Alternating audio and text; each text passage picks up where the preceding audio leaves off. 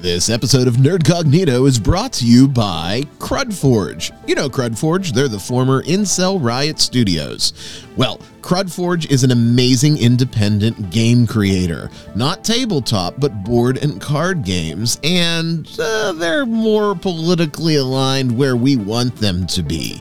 You've got to check out their two games. The one I want you to check out this week is Virtue Signal, the card game. Virtue Signal is a quick and easy game to get some chuckles and some political steam blown off at your table. Go to shop.crudforge.com and check out Virtue Signal, the game. While you're there, you can also see POZ, the Portland Occupied Zone. We'll talk about that down the road. Both of them are available free shipping, shop.crudforge.com. It is a place to go. We always have to support independents, especially independent creators that are on our side of the fence, so there's no reason not to support them. Shop.crudforge.com. Trust me, check out Virtue Signal. You'll have some laughs and your table will appreciate it. Now, on with the show.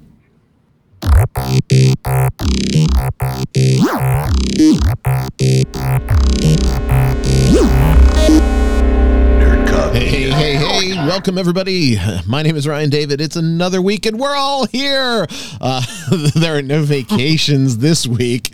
I hear my good friend chuckling. Everybody say hello to Bert. Hey, Bert.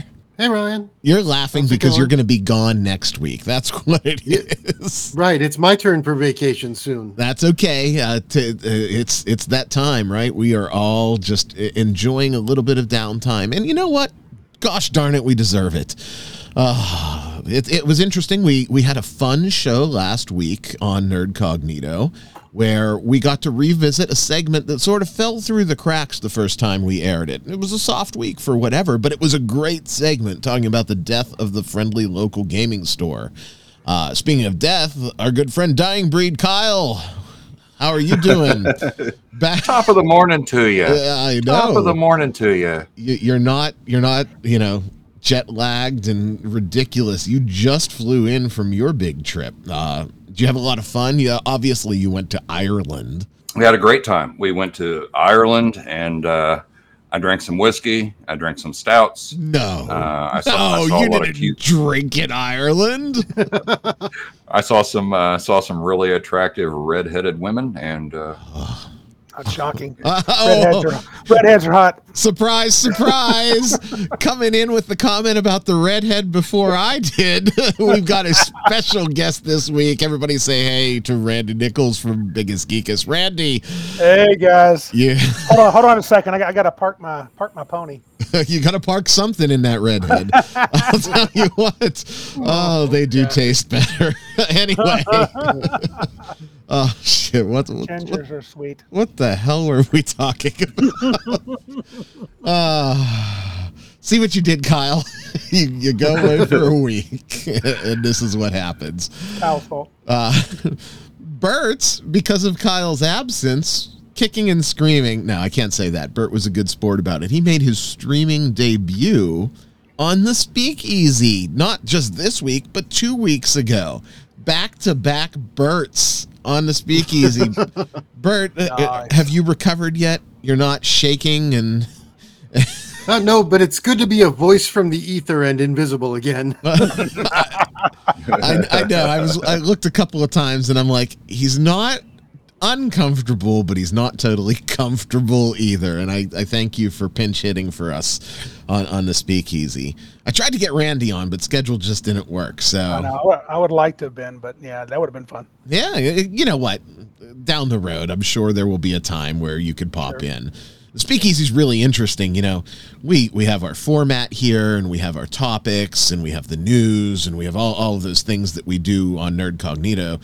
All of that is out the window on the Speakeasy. It's literally just us talking about whatever. It's kind of like our pre-show here that folks don't get to hear, right? When we're off the air, it's just us shooting the breeze. But it's been very well received, incredibly well received. I am humbled by the number of folks that are making the Speakeasy part of their Saturday afternoon, and cool.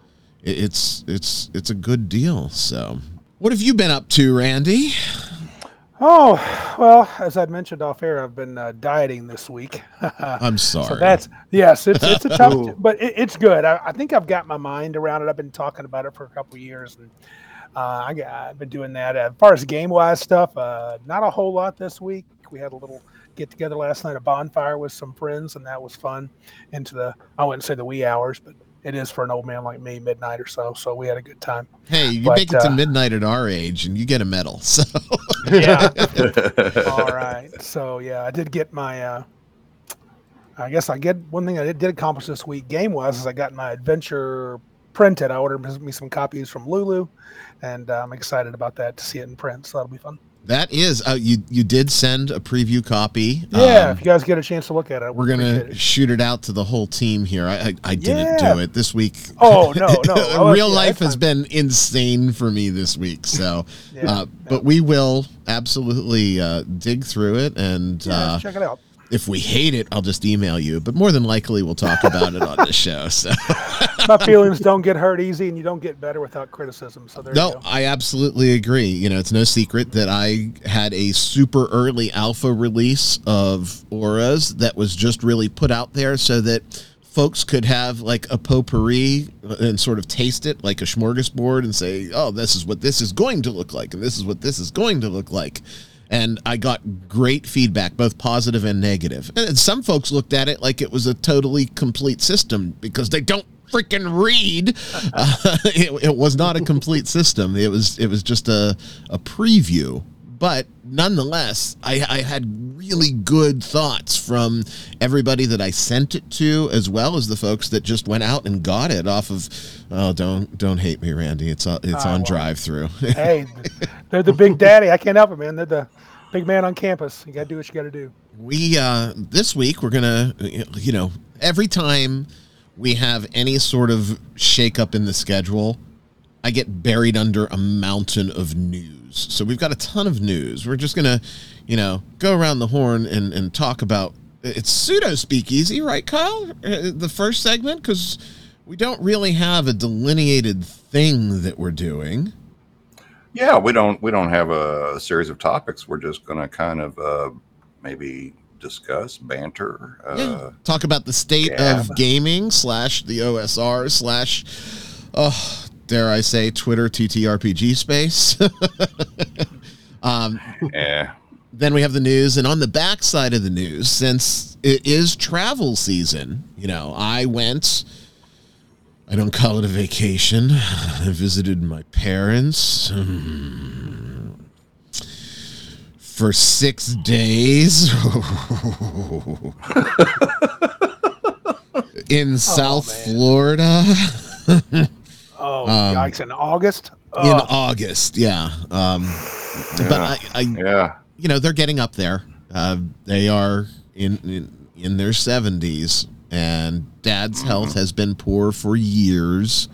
For those of you that don't know, I'll just put it out there. He was diagnosed 6 years ago with congestive heart failure, and so far has completely beaten the odds. Right?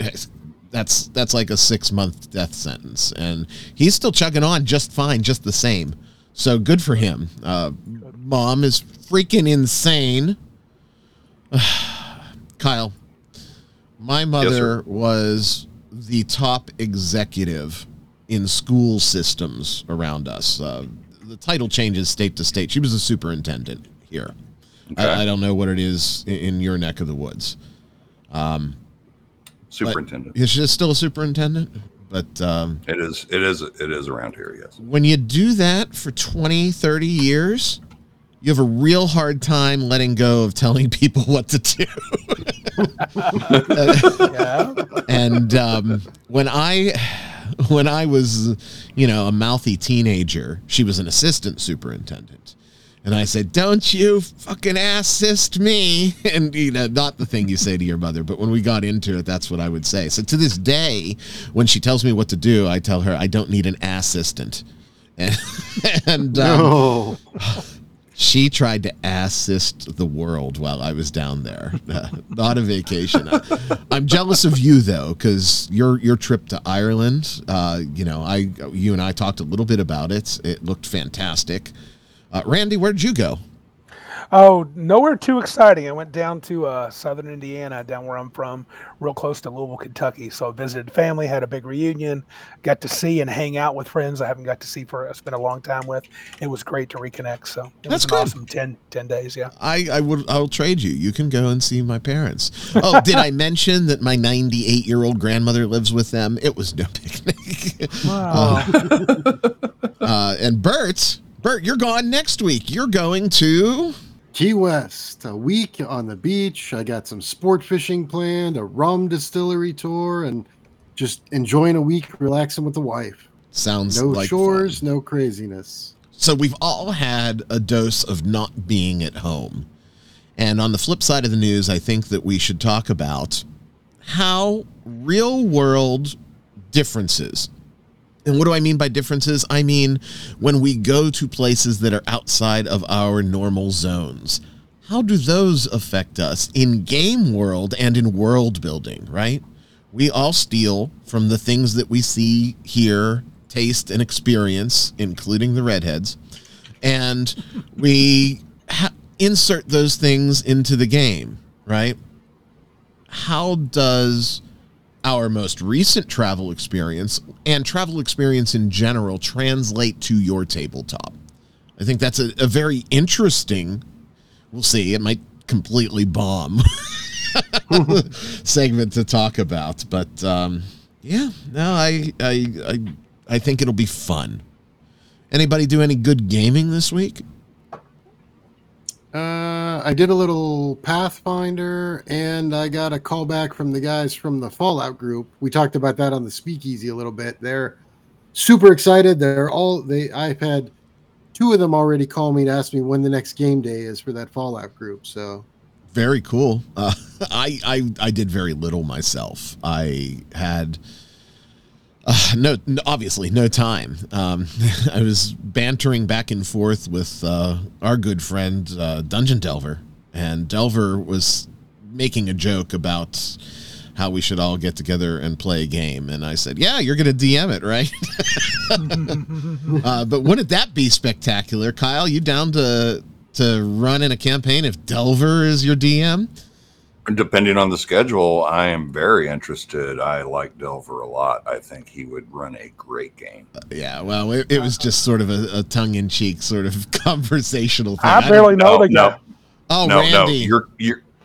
He's committed now. He's committed now. He put it out there. He's committed now. Randy, you would love him. You would love him. The man He seems like a good cat. He's forgotten more about Advanced than I know. I believe that. Yes. And he is just a wealth of information and an all-around good dude. I try to give respect to almost everybody in our sphere, right? There are some people that have lost that respect, but generally speaking, I have a reputation, but I try to be respectful, right? That man has the utmost level of my respect just because of not only the wealth of information that he is and the font of experience, but just how he carries himself. I wish I could not get in trouble like Delver does not get in trouble. Besides that, he's such a great guy in general. We got to have him on the show. We talked about it. I think Kyle down the road, he said he'd like to do the speak with us, which how phenomenal would that be, right? That would be a good one for him, I think, because of the unscripted part. We're just kind of talk and see where the conversation takes us. No, he's like I said, he is on my Mount Rushmore of OSR folks, if that makes sense, right? And I'm fortunate that some of the other folks in my Mount Rushmore, I've had the fortune to work with, right? But I'm looking forward if he takes us up on our offer, and he did say he wanted to do it. So cool. Down the road, I think it would be a great, like you said, Kyle, just having that free form outlet. Delver's the perfect candidate. Yes, Cool. yes, he is. Yes, he is, and he's talked to Gary Gygax on the phone. Yeah. Yeah, I heard him say that. That's on YouTube. He has a YouTube channel, and you can listen to Oh, that you can interview. listen. Oh, I'll have to check that out then. It's an old recording, but you can hear it, and he interviews Gary, and there's a lot of great information in that. It's really eye opening, and I mean, like Ryan said, he belongs on the Mount Rushmore of the people who know their shit. Yeah. Without a doubt. And Bert has no idea who we're talking about because Bert's not on socials. I know who Gary Gygax is, so I'm impressed by that. No, that recording is like one of the classic and quintessential listens that's on YouTube for our hobby. And just tremendous, respect. All right, enough. I'm gonna run out of lotion here if I keep going on Delver. Delver, we love you. You didn't ask me if I did any gaming. Well, I'm getting there, Kyle. Yeah, What's the internet? me too. Oh, geez, you bunch of fucking unruly children. What's the gaming scene in Ireland? I know there's one thing that I want you to talk about that you sent me a picture of privately. Right. That's what I'm getting ready to do, All man. right, I didn't do any gaming, but we were in Killarney, which is in County Kerry, Ireland. It's on the southwestern portion of the island. And walking around town, and I see this place, the Guild Hall. And they've got their little logo, and I don't remember what all there is, but there's a D20 on their logo. And I'm like, oh. Good name. So far, I'm on board. Yeah, absolutely. Okay. I'm like, okay, well, this is intriguing. So we were there the first day. They're open from 11 to 7. Okay, short-ish hours for a gaming shop. So okay. That's what I thought too. And so and we were there at like 7:30, so they were closed. However, you can book them for after-hour deals. It's basically a gaming space. They have tables, and they have some stuff for sale. They have a few products that you can use, but it's kind of a central meeting point, I guess, for people in the area to come and game. That's cool. By the way, dollar signs lit up in my eyes because booking afterwards, right? There is a peak time for retail and a peak time for not, and it's the quintessential question that every gaming store has. And I have some input in one of our gaming stores in the area. That is brilliant and stupid simple, and I hate myself for not thinking of it right now. And we were there like 7:30, 8 o'clock, and we couldn't go in, but we could look through the window, and there's a couple of tables going, and there's people, and let me tell you, buddy, sparkles and glitter and unicorns and mini donuts and No, let's be fair. Listen to me. Let's be fair to the Sparkle Trolls. How do you know this? Rainbow hair. What else do I need? Okay. The most poisonous species use bright colors to attract their prey. My son, going into 2nd grade, convinced his mother to take him to the salon and got his whole head dyed teal. Oh my! Well, that's a bright color. It's a bright color though to use. Oh my God, Ryan. Now, I am not, because of that was a life altering moment, right? Because of that, does Skittle hair automatically qualify you as a Sparkle Troll? I mean. Okay, maybe not, but I mean, it's a good indication, right? Especially if you're 30. It increases the probability. I'm with Kyle. I mean, for us growing up, that rainbow hair was a symbol of the punk movement. It wasn't right. Yeah, but it's not anymore, Bert. It's not anymore. Stop living in the past, man. I'm holding up this can because it's called Dr. Pepper Red, right? And I happen to be drinking a Dr. Pepper. And for those of you that are recording with us, you can see me holding up a Dr. Pepper. Bert, do you remember way back, and this would have been super early, like around the time we met, when I dyed my hair this color? Yes, I do. Okay. I didn't know if we had made the connection through the Blonde Devil at that time or not. But Kyle, for about 8 months, I had Dr. Pepper red hair, and it was past my shoulders back then. I was fucking fly. But that's what you were playing Vampire the Masquerade then, right? It would have been third edition. Okay. And probably yes. Not vampire. We moved on to mage at that point. Oh. Okay. Well, I mean, it's early White Wolf, so you get a pass, right? I mean, in high school, I shocked my hair white and dyed it blue, neon blue. It turned seafoam green for 6 months. Randy, what did you do to get the White Wolf babes? You know what? You and I'm not knocking you. You probably have 5 years on most of us here, right? Yes. So you might have dodged the White Wolf babes bullet. I did. I didn't. I mean, I have to admit, I did glance every once in a while. Some would look pretty awesome, but I was not into that, dude. It was vampire. I've never been into that. We played that just a teensy bit.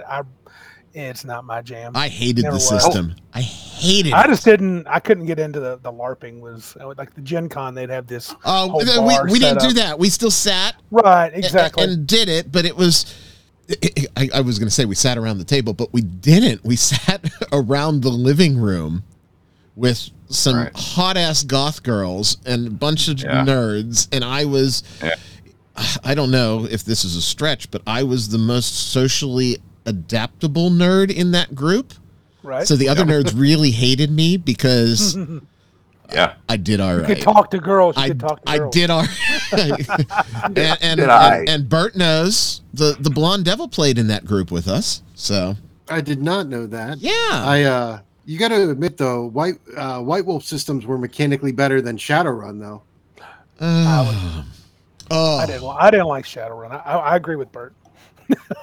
Shadowrun was a mechanical nightmare. I don't know. At least first edition was. White Wolf still was loosey-goosey to the point where Shadowrun had some convoluted, fucked up shit, but Shadowrun's shit at least was on paper. With White Wolf, a lot of it was in the ether, right? Kyle? It was, but I actually kind of agree with Bert on this. Shadowrun, at least first edition, like he said, I owned that game. You talk about crunch heavy, especially when you start getting into combat and stuff, man. That's just it was such an interesting setting. I wanted to love that system.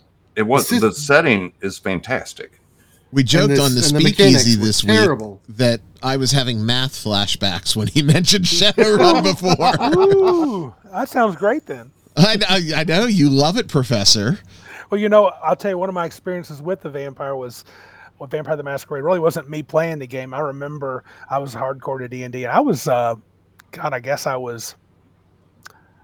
it was Vampire was still pretty big, and I was teaching high school at the time, and a student comes up to me, and he knew I played D&D, and he's like, "We don't play D&D, we play Vampire the Masquerade." You know, it's more about character development and stuff like that. Then he proceeds to tell me how strong his vampire is. He can throw cars along the way. I'm like, yeah, that's not a power fantasy to be a vampire fighting mortals. It's like, get out of here. Wow, come on. Oh, there was a lot of main character syndrome in Vampire. Yeah, there was. A lot of drama. You didn't do the voice, Randy. We don't play Vampire. Or we don't play Dungeons and Dragons here. We play Vampire. Oh, I had a young lady come to me at college where I teach, and I was trying to get a game club going. This was early on in my career, and she's like, "Well, what is this about?" And I said, "Well, we play Dungeons and Dragons, stuff like that." And she's like, "I only play Vampire," and she walked off just like that. And I was like, "My bad." Randy, did you know that I at one time was teaching at an institution as well, postgraduate? You had told me that once. I also had a group of students that wanted me to run something, but it was they brought their books and it was all 5th edition. I said, "Get the fuck out of here!" I'm not running that shit. Right. I actually got to go into the guild hall the next day. Made a point of getting back in time for their business hours, and we went in there at 2 p.m. And it's mostly Warhammer 40K actually. That doesn't surprise me. And that's the big thing. I walked around the shop and saw some of the things that they had for sale, some of the stuff they had for public use, and it was predominantly Warhammer 40K. There wasn't anybody there except for the clerk, and I assume probably an owner or perhaps another clerk there at the time. They would barely speak to me. I guess maybe the reputation of dying breed preceded himself. I don't know. We do have a reasonable amount of listeners from the UK. It's possible. It's possible. They I really got the vibe that they just wanted me to get the hell out of there as soon as possible. So, Warhammer people. But one was on a laptop doing something. I don't know what. I can only assume probably fucking a bear on Baldur's Gate 3. And and the other guy listened to inappropriate characters this week, didn't you? Well, that was one of the things that we talked about on Sunday night. So, shoot. Well, Randy. Yeah. Gamers are interesting even in Ireland. Not news for anybody, huh? Yeah, not for me. Uh-oh. There we go. It's a big one this week, boys. We've got 2 weeks worth of news. So I'm probably going to be picking and choosing as I go through here.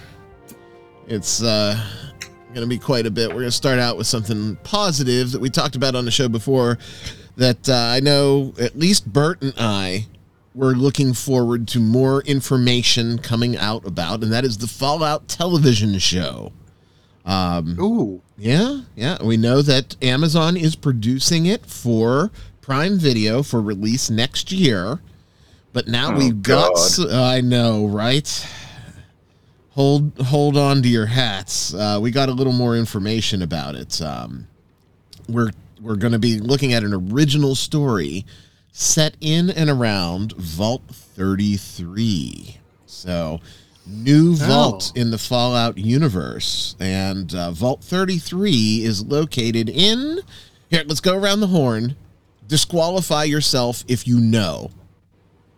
But tell me where, if you could place this, where would you put Vault 33? It is a new Fallout location.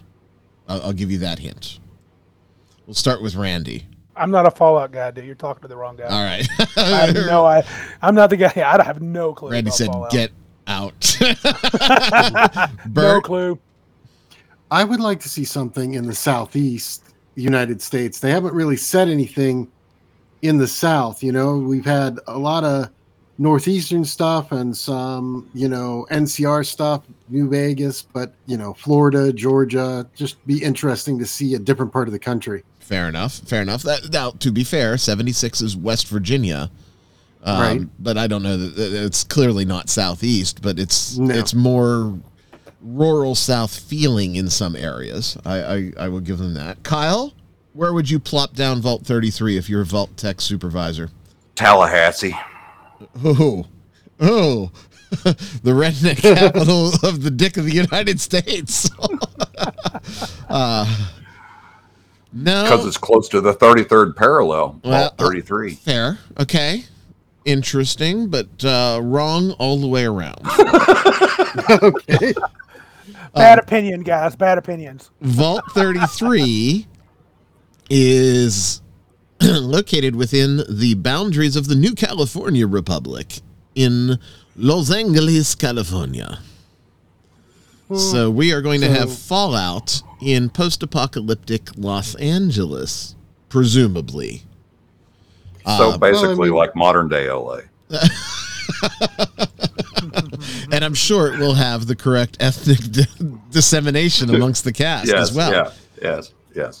So how long do you think before we see an NCR Ranger? First episode or second? I think we're going to see NCR probably right off the bat because they're openly pumping NCR in the preview materials that they have released.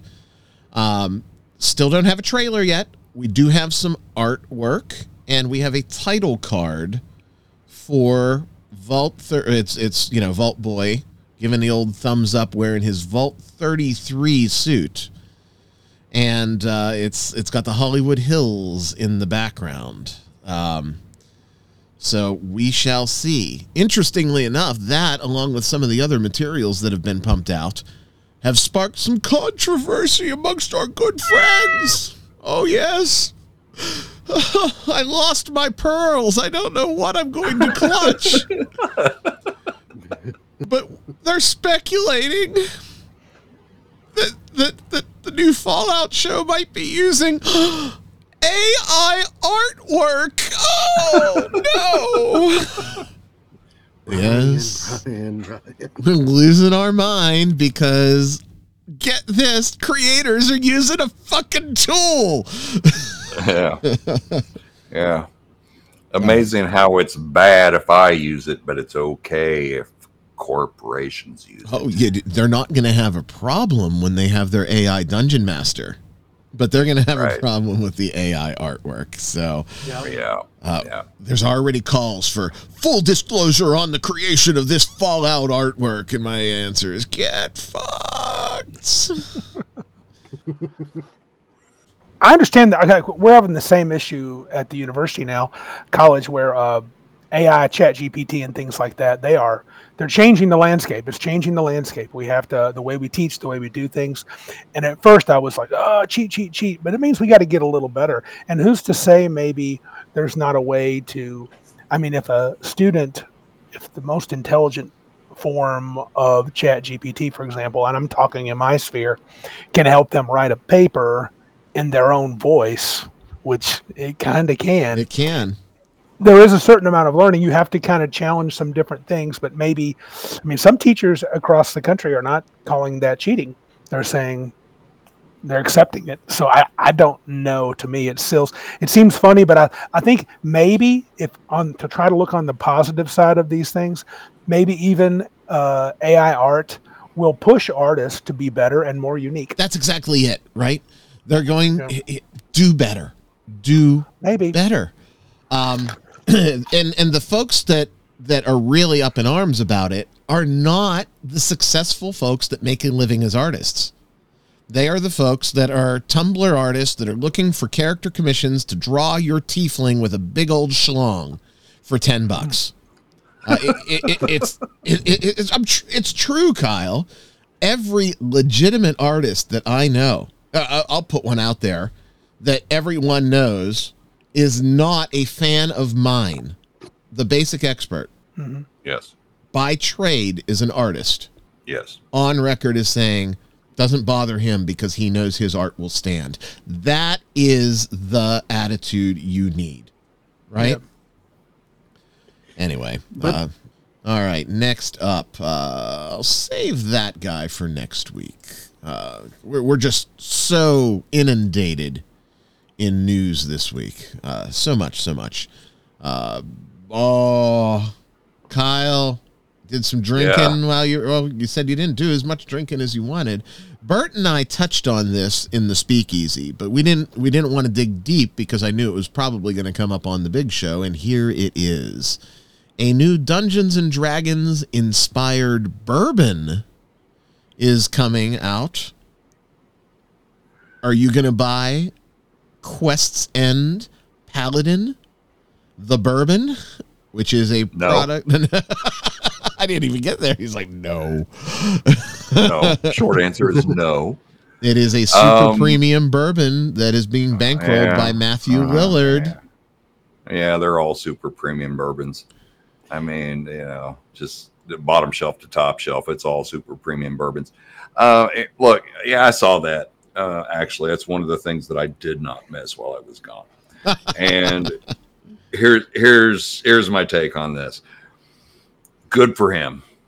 It's like if he can make a buck off of that, and and it's a decent tasting bourbon, then more power to him. But man, it really goes hand in hand with this whole concept of 5e or 5.5e or whatever the fuck you want to call it now. Say the words, man. Being a lifestyle There brand. it is. Right. And I fucking hate that lifestyle brand. You know, it's. Yeah. Here's a question, though, guys. I have a question for Colin. You guys, I don't disagree with you that I find it annoying. And this guy's the dude that does Beetle and Grimm's, right? Yes. Yeah. Okay. So, but when I was younger, if I saw anything with D&D on it, if it wasn't a actual D&D product, I was kind of like, wow, that's weird. I can get a cup with a dragon on it. I mean, it sounds weird, but my point is, didn't we kind of look for that? I still do it. I'm holding up product that money went to Hasbro for. What is that? This is the Venger and Dungeon Master action figures. Figures. Money went to Hasbro for that. Yeah. And it has the name and it has the nostalgia and it sucked me in. I can see people buying this saying, hey, we finished our campaign. Let's celebrate. Everybody gets a shot of Quests and Whiskey. There's a difference between a lifestyle brand and just merchandising, if that makes sense. Okay. You know what I mean? It's, you know, so we can put the logo on the Trapper Keeper and we can put the logo on the action figures and this and that. But when you start getting into consumables, in my opinion, you know, you're starting to cross a barrier where they're attaching their self-identity to a corporate brand. I don't think that's healthy. Ginny D presents brand new Dungeons and Dragons tampons for your trans puss. Yeah. Right. I as a whiskey drinker myself, I don't know that I want my bourbon to be lawful good. Don't often go here, but I'm going here this week. Professional wrestling. Randy, you a pro wrestling fan? Well, when I was young, I was crazy into it. And believe it or not, about the last year, a friend of mine has gotten me back into it a little bit. I do enjoy it every now and again, but I don't like have any of the channels. I don't seek it out, but I watch it. He'll come over. We'll watch it sometimes. So Bert and I talked about this almost a year ago. There is a new video game called WrestleQuest, and it has officially released on Steam now, where you build a independent wrestler and take them all the way through up to the big leagues. It has some licensed wrestlers like Macho Man and Jake the Snake Roberts as throwback guys. It's clearly being marketed towards us. You know, it is what I would call HD 16-bit graphics. Okay. But it's getting reasonably positive reviews. So I had it on my list just to follow and put out there. The reason I bring it up topically this week is the wrestling world has lost two very prominent folks. One of which I had the fortune to work with when I was in an entertainment division that paralleled professional wrestling, and that was Terry Funk. The king of the death match. We also lost Wyndham Rotunda, better known as Bray Wyatt, who represents probably the last legitimately good character that I, as a fan, could get into. And he was 36, died of a mysterious heart condition. Wonder if he had any vaccinations lately. The wrestling world is definitely grieving with both of those losses. I mean, it was a pretty catastrophic celeb death week. I don't know if you guys saw. Just in general, we lost two wrestlers. We lost Bob Barker. Oh, I saw that. I saw that. Got all the way up to 99 without going over. Wow. That was, tragic for me because, Bert, you particularly know my fondness for game shows, and yes, Bob was up there. He's not the peak, but he definitely was a big influence for me. I do think Gene Rayburn was better than. Oh, I was than Bob going to Barker. ask you who's your. We should do that top 10 game show hosts. Oh, you don't. Do we have an hour? I'm not that big, but I know some. I can do game shows like nobody's business. Okay. It was a big deal for me. Gene Rayburn, Dick Clark. Dick Clark was phenomenal Clark was as a game solid on show Pyramid. host. Yeah. Chuck Barris, for multiple reasons, including his game show hosting. I'd rather name the ones that I don't like, right? Oh. Like, I can't stand Tom Kennedy. Bert Convy has grown on me. I was going to say, I like Bert Convy. I used to not be able to stand Convy. And in my last 5 years of life, I guess as I got older, Convy has grown on me. But Tom Kennedy is up there with the ones I don't like. Bill Cullen, can't stand.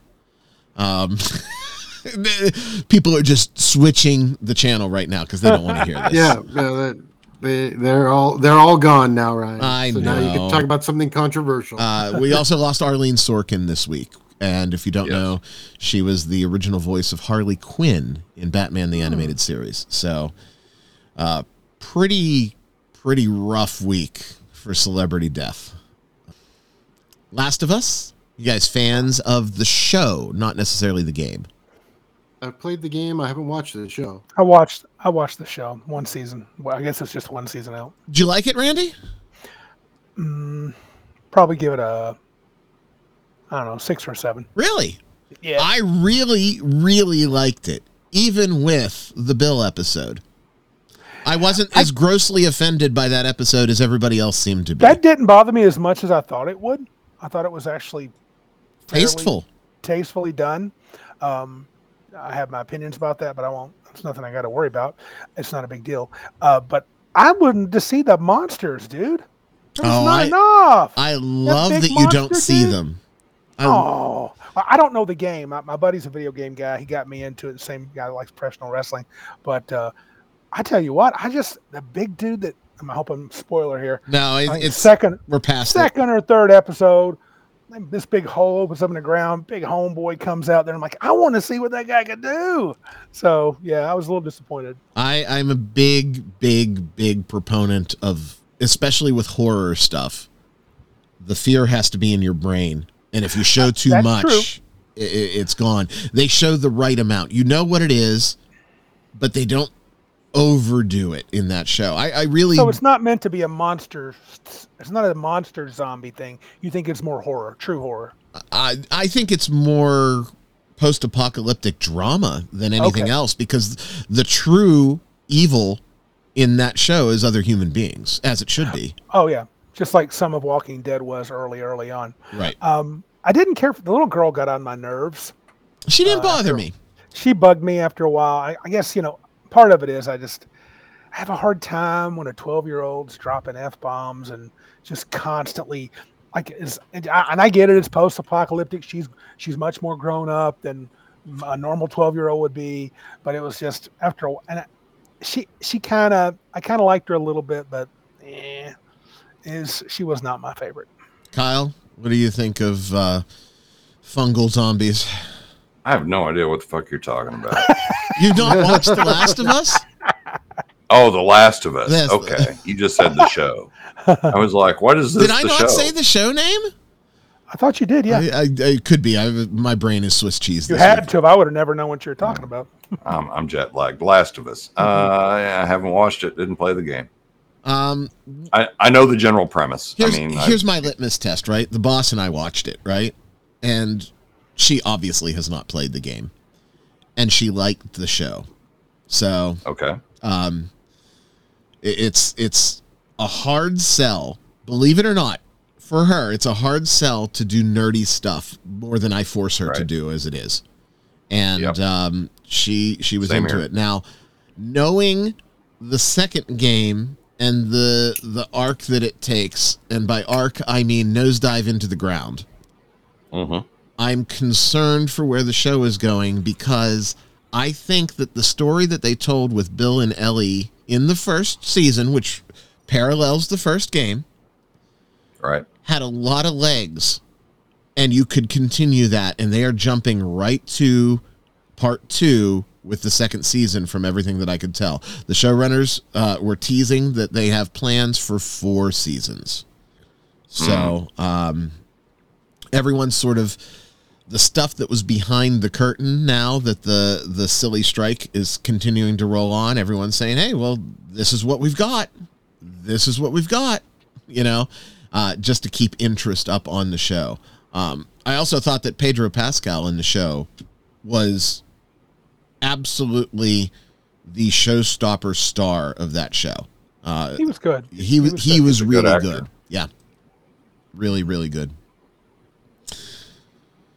Oh, boy. I guess we better wrap down the news here. We'll make this our final one for today. Critical Role is making a new board game. I've been waiting for this. So we are going to take the pollution out of the tabletop world and stick it into my other world, which is cardboard. It's called Queen by Midnight, and it is a combination of deck building and battle royale in a board game? Question mark? Well, I mean, the interesting thing is, there are very few, like, you complain about certain story-driven RPGs because of the lack of a mechanical element, but for board games, you don't really see any story-driven board games with no mechanical elements. So. Well, I will tell you this. The production value of the teaser photos looks amazing. That's not surprising. Would it not have the Critical Role thing? I probably would buy this game. I'm going to share with you, gentlemen, so that you can see this. Yeah, but I mean, the quarter pounder looks amazing on the fucking commercials, too. I'll still eat it. I'll drive through. There's a beautiful McDonald's princess that will throw some meat in my mouth. Wait a minute. Look at this. The production value of this game is spectacular. It looks like shit. I'm a sucker for clocks. It's AI It's a dice art. tower. It's AI art. I'm out. AI art. I'm done. My question is, with the clock tower and the title, is it a Cinderella story? Well, the Midnight Queen has died and has to invoke the rule by midnight as her final act. So there are princesses of 12-fold that you play out with the cards, and you have to do combat to earn the right to be the new queen.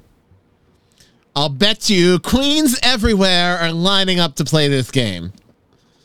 Fabulous. Princesses doing combat?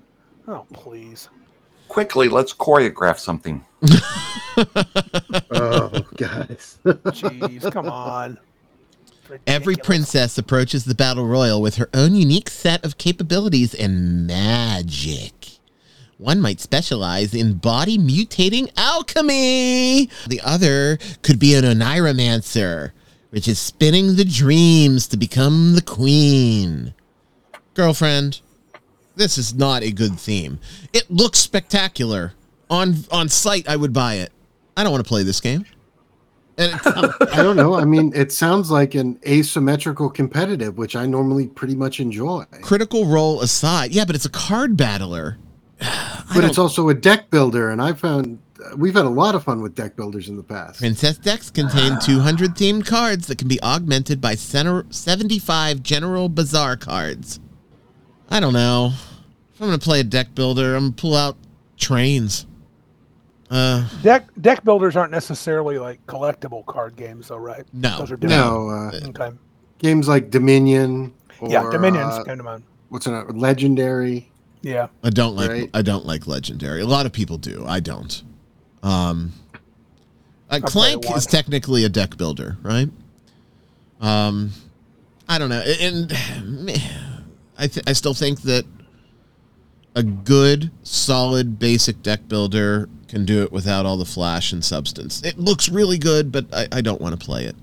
And that, gentlemen, is our news. All right. So, Critical Role Yeah. I almost don't want to wish them on the board game people. The board game folks are arguably more woke and crazy than the tabletop community. Really? Oh, it's significantly so, Randy. Oh, I'm not in that. I don't. So on a scale fish in of that 1 pond. to 10, tabletop community's probably 7. Board game is an 8 or a 9. As far as wow, it's. I wouldn't think. Well, who knows? I know how much you love gatekeeping, Ryan, I do, but gatekeeping is you good. know if Critical Role can bring their massive audience into even part of their massive audience into the board game space, it's got to be good for board game developers. More copies sold, more people in seats. I disagree. It's good for mass-produced board games.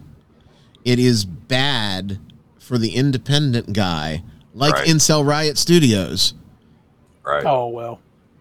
They're probably going to have trouble anyway. Well, because their stuff's hilarious. Their stuff is hilarious, and in that market, they've got a tough hill to climb, because we know one of the things that happens when you add pronouns is that you lose humor. So it's a balance. It's a careful balance. If you go to they thems, you lose ha-has. So True. I don't know about that. I mean, I think that there's enough room for multiple audiences. Look at how well things like offensive things like Cards Against Humanity or Red Flags did. Yeah, but those are terrible games. Cards Against Humanity is inherently, as a game, not a good game. It's barely a game. Right, but it does have that. It does have that strong. It's sold because of shock value. It 100% sold because of shock value. If you want a better card game than Cards Against Humanity, look no further than Virtue Signal from Incel Riot Studios. I'll put it out there. Full disclosure, they're our sponsor this week, but I would have said the same thing if they're not, because I despise Cards Against Humanity.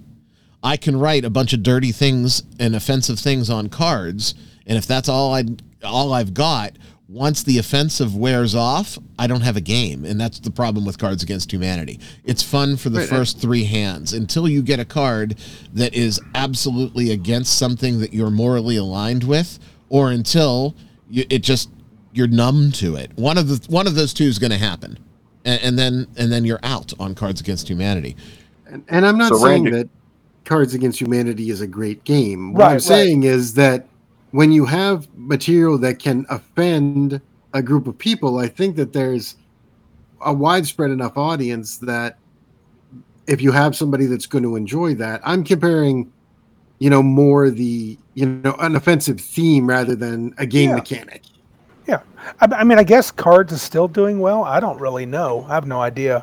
And I don't care if people play it. I think the big difference is this, and I don't want to get, I'm going to get political anyway. Look, so Randy tears up Blood of Christ and says, the game's not for me. I'm getting rid of my cards.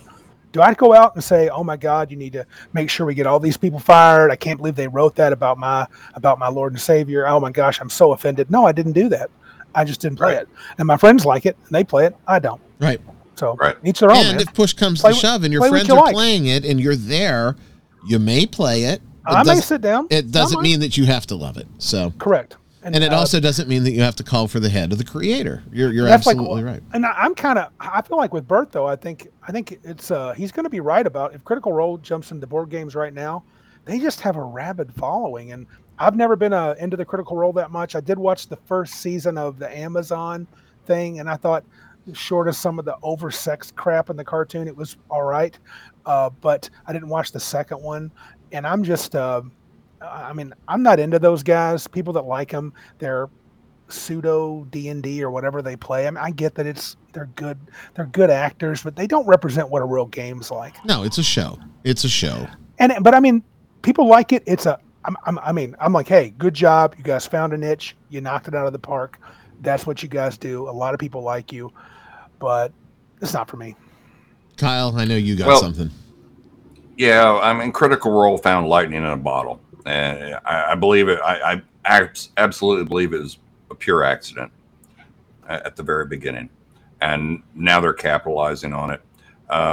My comment would be that they're like the Pied Piper And we need to be careful about the people that they are leading, the children they are leading into other spheres. I agree with Ryan. Gatekeeping is good. I mean, how long can they keep going, though? That's As the real long as question. the money keeps flowing in. And the At money is this going to keep point, they flowing don't in. They don't show any signs of stopping. Okay. They're fair building their own tabletop system, which then they're going to be able to self-promote on their vastly successful stream. And whether we like it or we don't like it, and again, you know, I don't think anyone here is strictly an OSR person, but we are Correct. pegged in the OSR corner of the hobby. And whether we like it or we don't like it, we're there. And the OSR corner of the hobby, compared to their part of the hobby, is incredibly small. And we have, and we have to admit that. So Sure. I don't think they're going to run out of steam anytime soon, because as soon as it is not sustainable or at the profit level that they would want internally, and this is just more of a business thing, Mercer is going to be able to license or sell it to a major streamer before they, like, he'll know that it's starting to do this, but everybody else isn't going to see that, and he'll be able to still cash in top dollar and continue to collect the check through the death of it, while someone else is going to pay him buckets and buckets of money for it, and he'll be able to sell it perfectly at the peak of the decline. Right. And no one will know it's the peak of the decline except for him. I think, if he's got any sense, yes. And I think he does. I make fun of Matt Mercer, right? Because he is an average voice actor, but he's an incredible businessman. And we've talked about it before. He has, on occasion, lifted his skirt once or twice. And I think when his audience starts to go away, he believes a lot more gaming philosophy that's more aligned with us than would be aligned with his audience, but he can't let that out because he slipped a couple of times, and boy, he sounds like an old grognard. You're not the first person I've heard say that. I've not watched it enough to know. So, I don't keep up with it, but when those slips come, people send them to me, right? Okay. The stuff that people send me is amazing. By the way, I want to shout out to Anna. Anna, you are absolutely the first and only Nerdcognito simp, and you can keep sending those messages. Oh, Kyle. And Anna's not shy, but Anna has shared some very interesting things with printed out copies of the Nerdcognito logo. So, okay. I like her already. I'm going to have to edit that out. Well, let's put Matt Mercer to bed. Not that way, you fucking sparkle trolls. Let's move into the end. We are going to go long this week, but that's okay because we gapped last week and we went short on the pre-rect episode.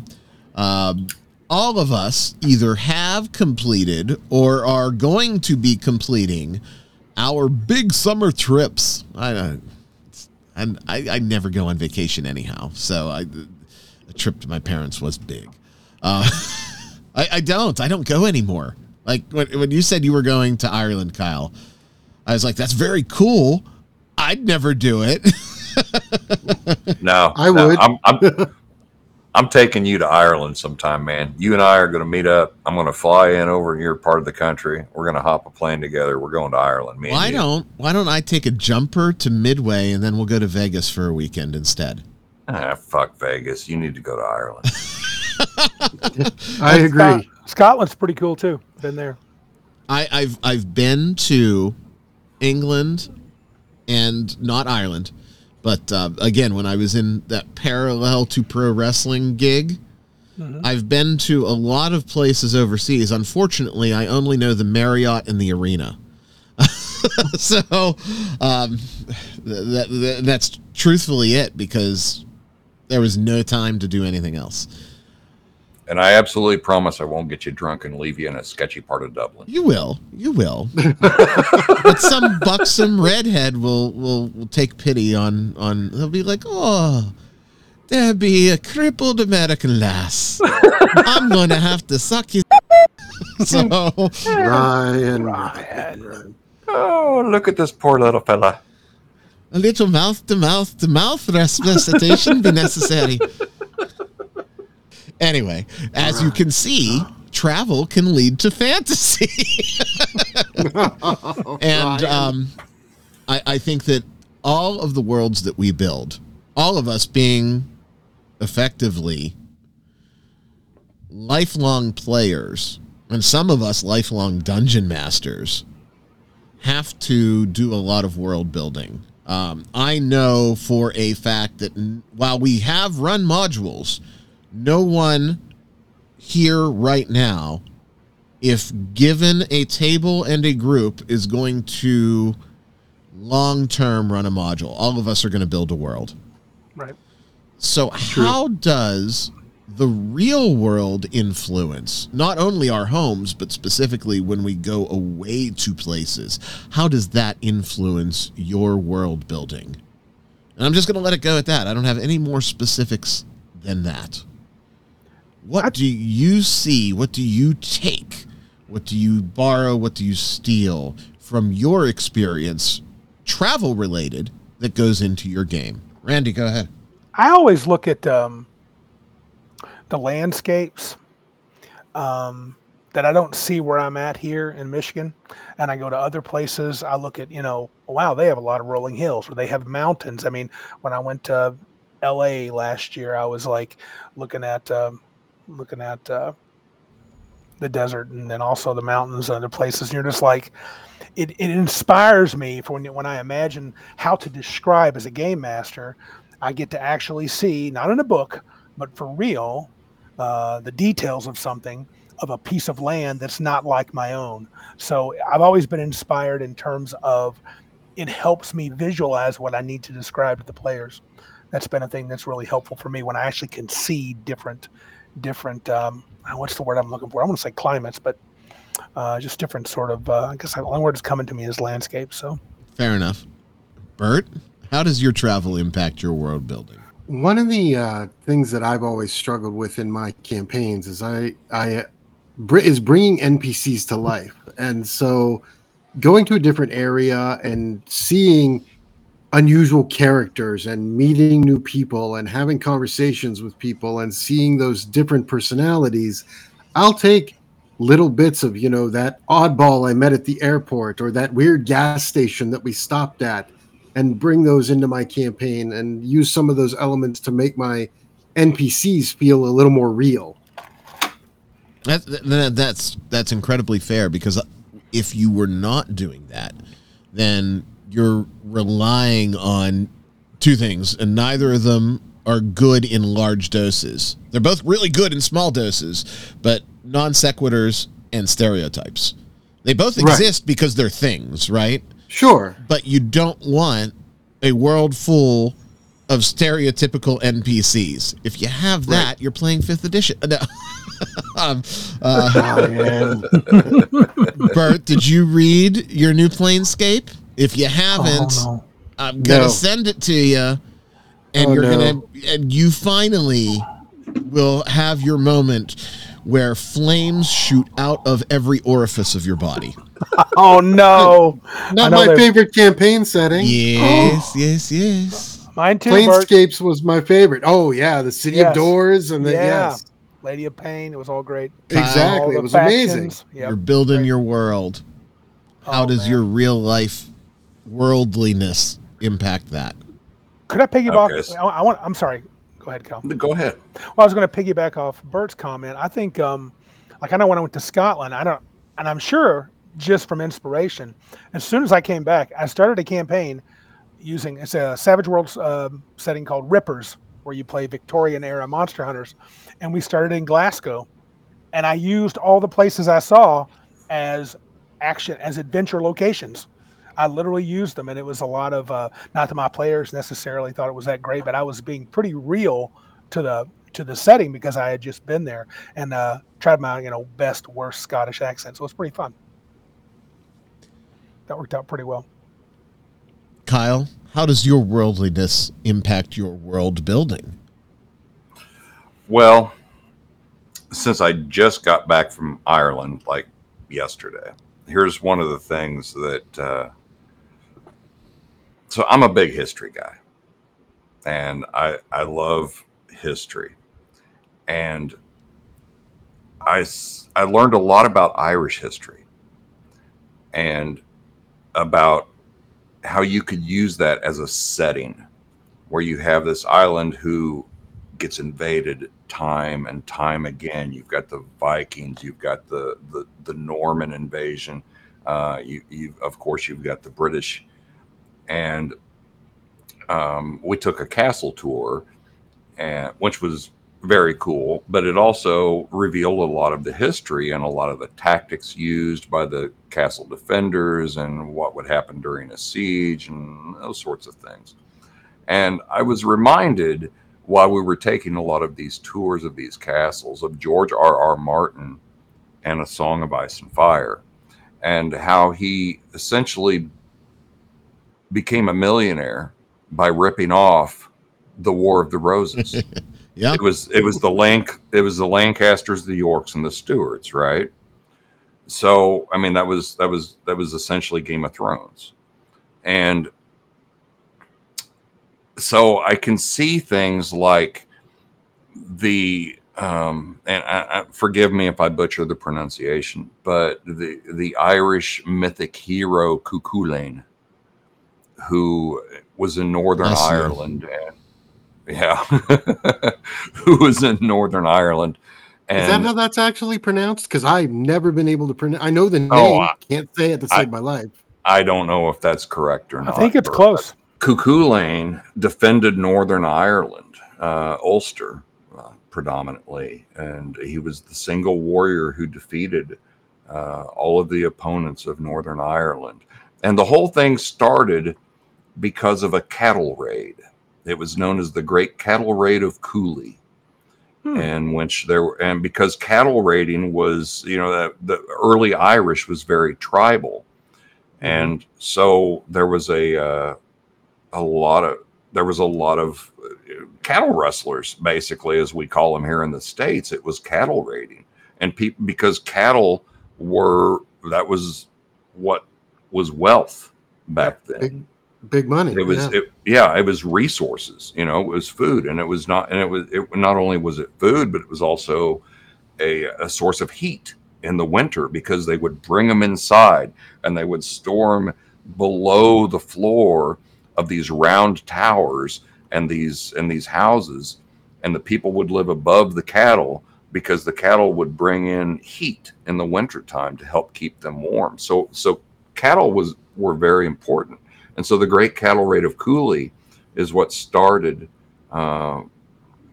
it led to the Cuchulainn, where he essentially was their sort of Hercules, where he was a single, almost demigod who defended Ulster when no one else could, against the most powerful people on the island at the time.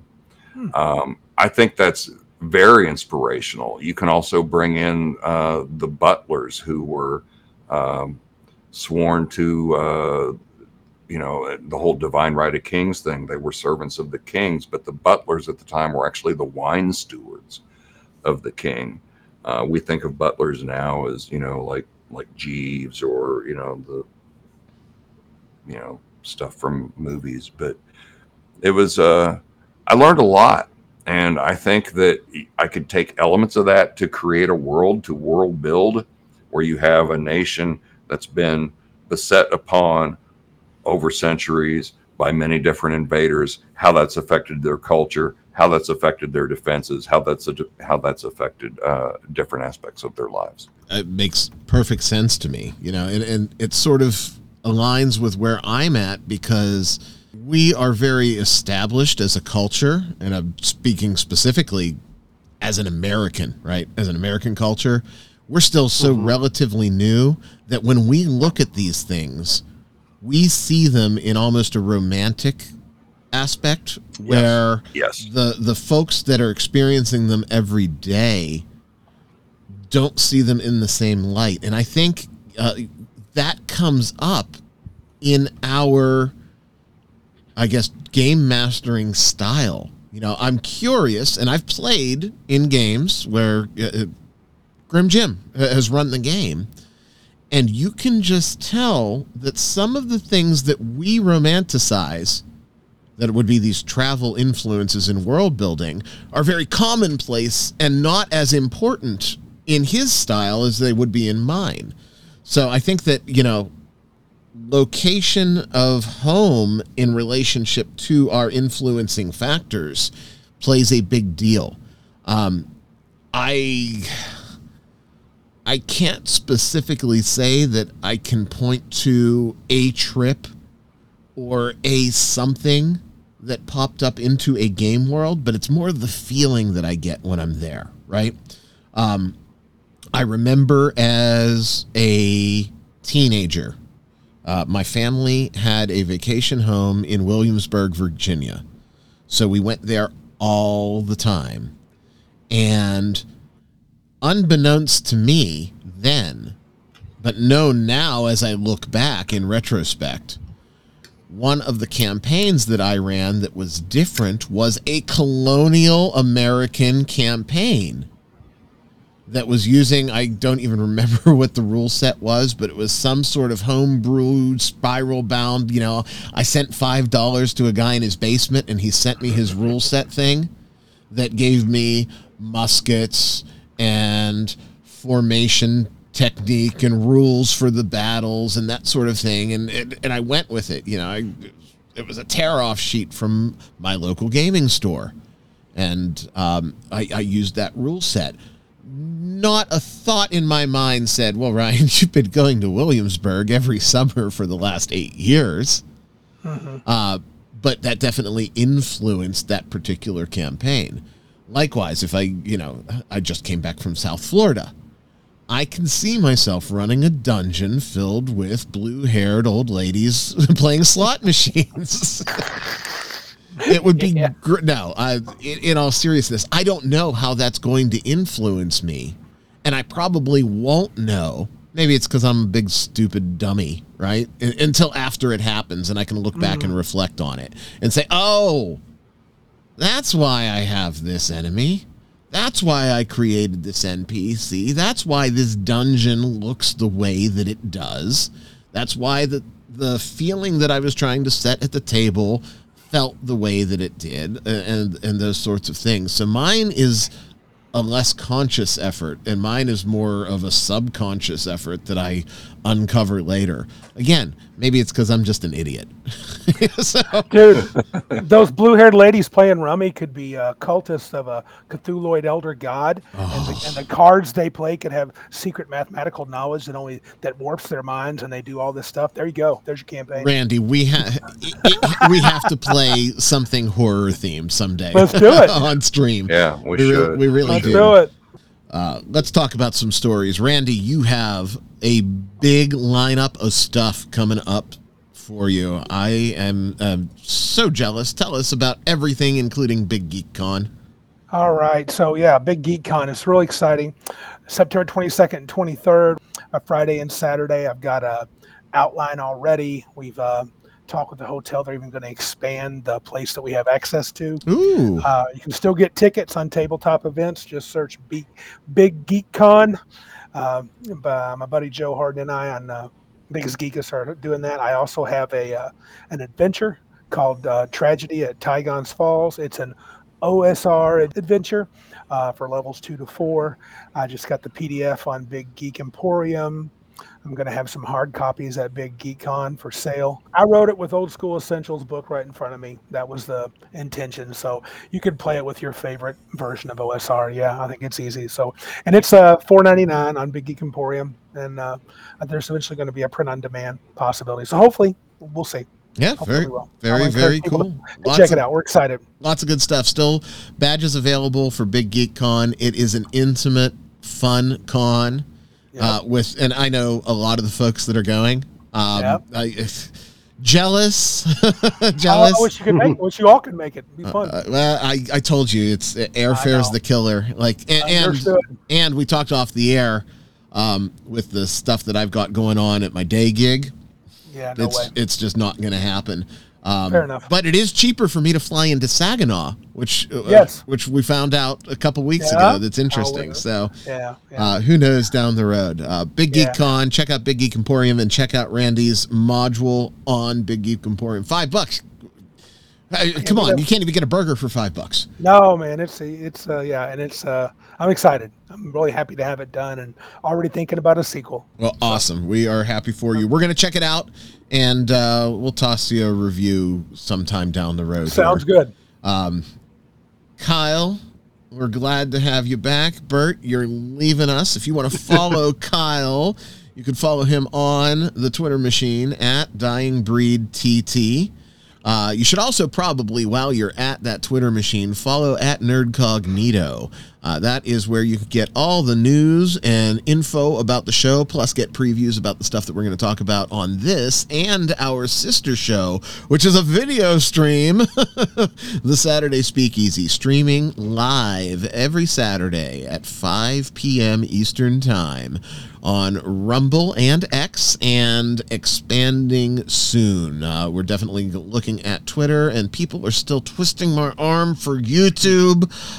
So it's probably going to happen. It's just a matter of when it's going to happen.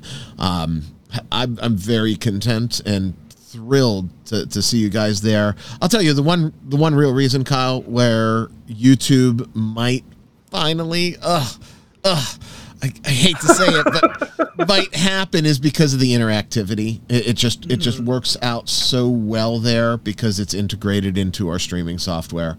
Interactivity everywhere else is kind of a pain. And Randy, you know this from Biggest Geekus. We're on Rumble.